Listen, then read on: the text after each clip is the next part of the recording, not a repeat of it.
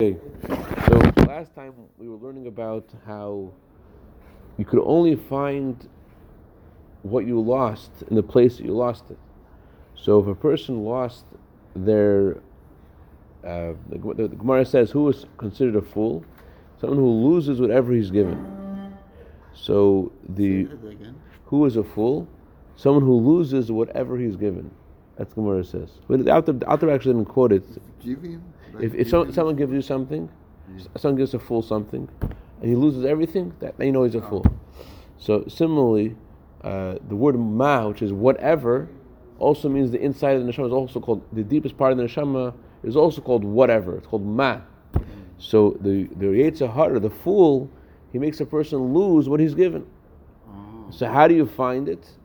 So you have to look for it. It says in the Torah, uvikashtem, you should look for Hashem from there. We explained the meaning of the word there. There means a place of klippah. As opposed to kedusha and holiness, the word that's used is zeh. Zeh means this is really what it is. The only thing you could say this is really what it is Hashem. Everything else is not really what it is. So the word klippah is a word that's used for all negative things. So where do you find Hashem? You find Hashem in the negative. Why? Look through all the things that you've done and you've said and you've thought, and you try to fix them. That's how you rediscover it's intact. You still have that part of your neshama is still there. How do you recover it? Is by looking over there at all the things that you've done wrong. Can I stop you with that? No. Yesterday when Goyim told me you have to go to order to heaven, you have to go first to go to the hell, to go reach the heaven.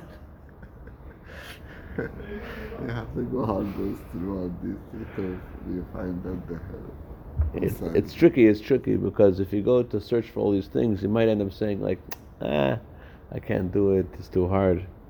That's how Alter Rebbe started before telling us this. He told us the king is in the field, don't worry, you'll be able to do it.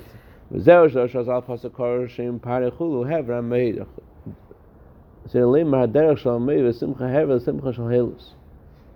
says about Parei, using the word sham, which again means klippa, they moved away the yontif.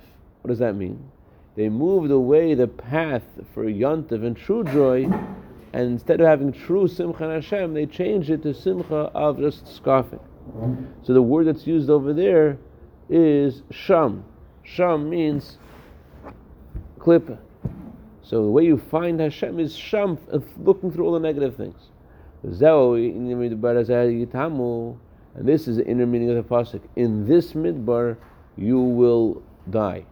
In this desert, you will die. That's the literal translation of the pasuk. Pirush ayidei diburis tefillah shubchus midbar azesh kos zakel chulu. The author says this is saying, and a deeper look deeper into this pasuk, it's saying something very, very positive.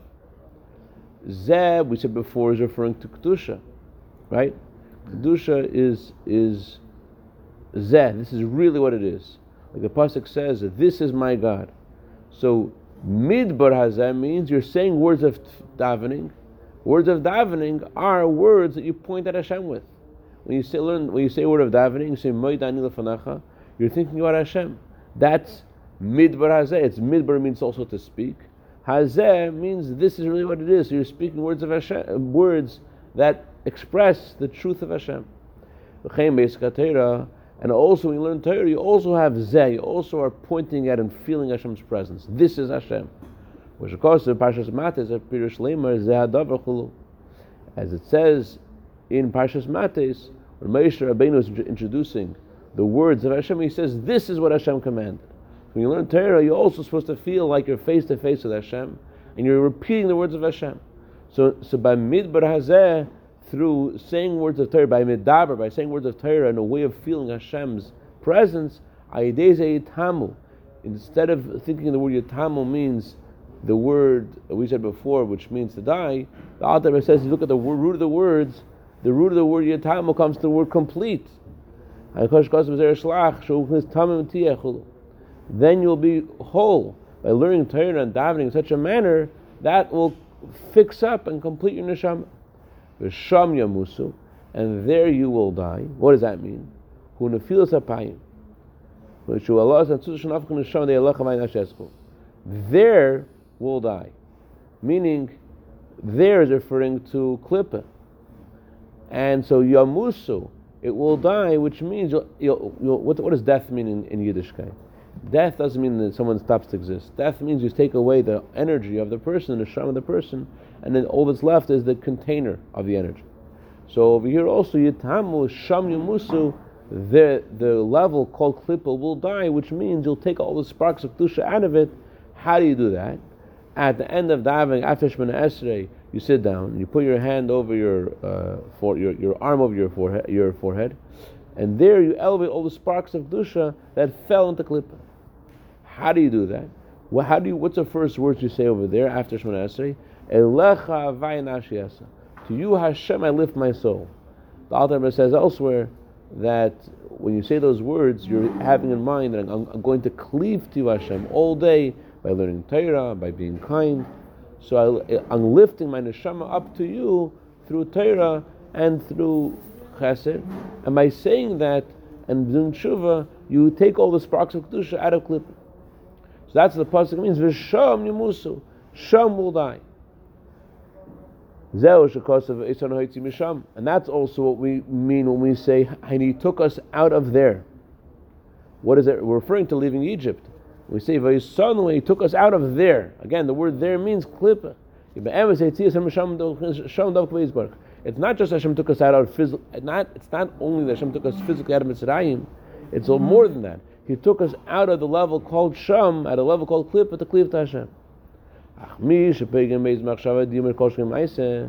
if someone blemishes his thoughts or words, and for sure if he blemishes his actions, the Torah says about this person, you should look for Hashem from there. You should carefully in your deeds, which aren't good. And through this his heart will become bitter within him,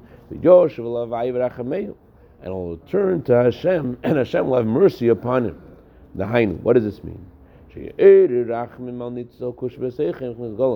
That means he should ask Hashem to have great mercy upon the spark of Hashem which is in him in a state of exile.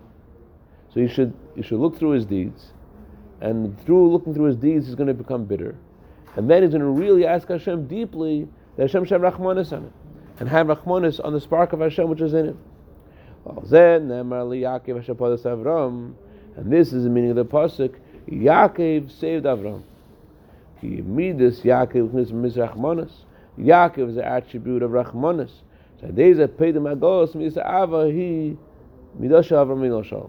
Through Rachmanis, you're able to recover Avram. Avram is the attribute of love for Hashem.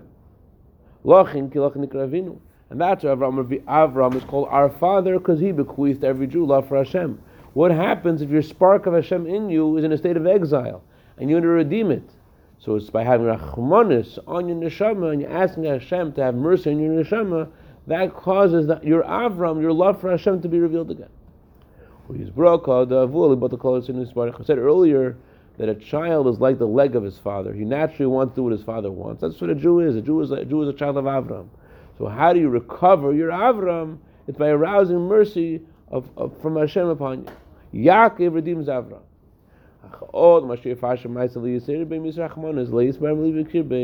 What about a person who looks deeply into his deeds? He doesn't feel any rachmanis. His heart does not become bitter. Even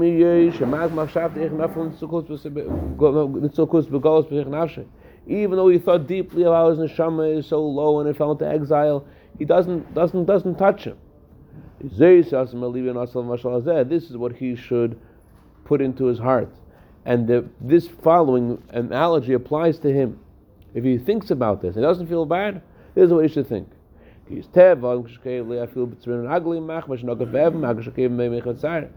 A person's nature is that even if he just hurts his foot, the nail of his foot hits a stone, he feels that pain in his mind.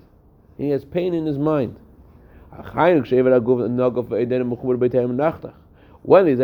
that pain affect him? When that nail is still attached to him before it gets cut off. But if you cut off that limb, the brain does not feel that pain. Why? Because it is cut off from its source. So to us, the Jewish people, we are connected. We are cleaved to Hashem. So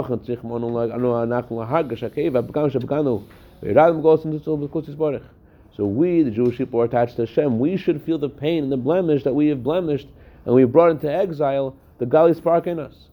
Although a Jew has sinned, he's still a Jew. So we should really feel if we've blemished. A Jew has a spark of Hashem. He doesn't lose the spark of Hashem. It's only in exile. Not only is it in exile, it's like a minister who's in exile. It's like a government in exile. In other words, it's still the dominant force in you, although right now it's in exile. It's not making the decisions. It's not actively being the ruler of you, but it's in exile. It's still inside you. You cannot compare a leader, a minister who is in exile to a regular person in exile.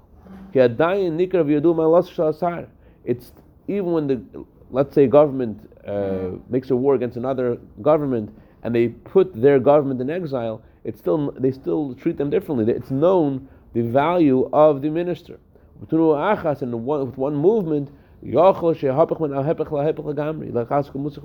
it could change from one extreme to another, and he could again return to leadership. Why doesn't he feel this pain? The reason doesn't he feel this pain is because he's become completely cut off from its source. Michael Bliner, the Mishpin Lubavitch, when he got to this part of the Maimer, he would cry and cry and cry. Because he doesn't feel because he's completely cut off from his source. That shows that he wasn't cut off because he really cried. But the Alter says if you really should realize if it doesn't bother you, that means because why don't you care? You don't care because you're cut off from your source completely. That should make him feel even more bad. That should make him speak to Hashem and ask Hashem to have even more mercy upon him. Even though I don't feel there's anything wrong, Hashem, even though I don't feel that there's anything I should be asking you for, because I don't feel there's anything wrong, but that means there's an even bigger problem, Hashem. That's what we mean when we say in davening, in the paragraph before Shema, with your great mercy, have rachmanas on us. Why do we say with your great mercy? Pirush. We, with our poor seichel, we can't figure out, we don't understand the great rachmanas, because we're insensitive to it. The attribute of Hashem's rachmanas goes from one extreme to another. And although we just said before you're cut off, so what's rachmanas apply over here? So Hashem will have rachmanas on you, but it's cut off. So what can you do? Nevertheless, with one thought of tshuva, you could be attached to your source again.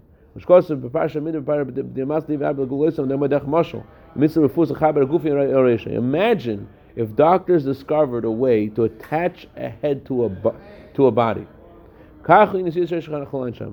So too is this in regards to this thought of tshuva. It's a reattaching yourself to your neshama. So taka truly has been a separation, but it's possible even if someone's chayiv kares, even if the person gets the penalty of kares, which cuts off his neshama, the Torah says, even though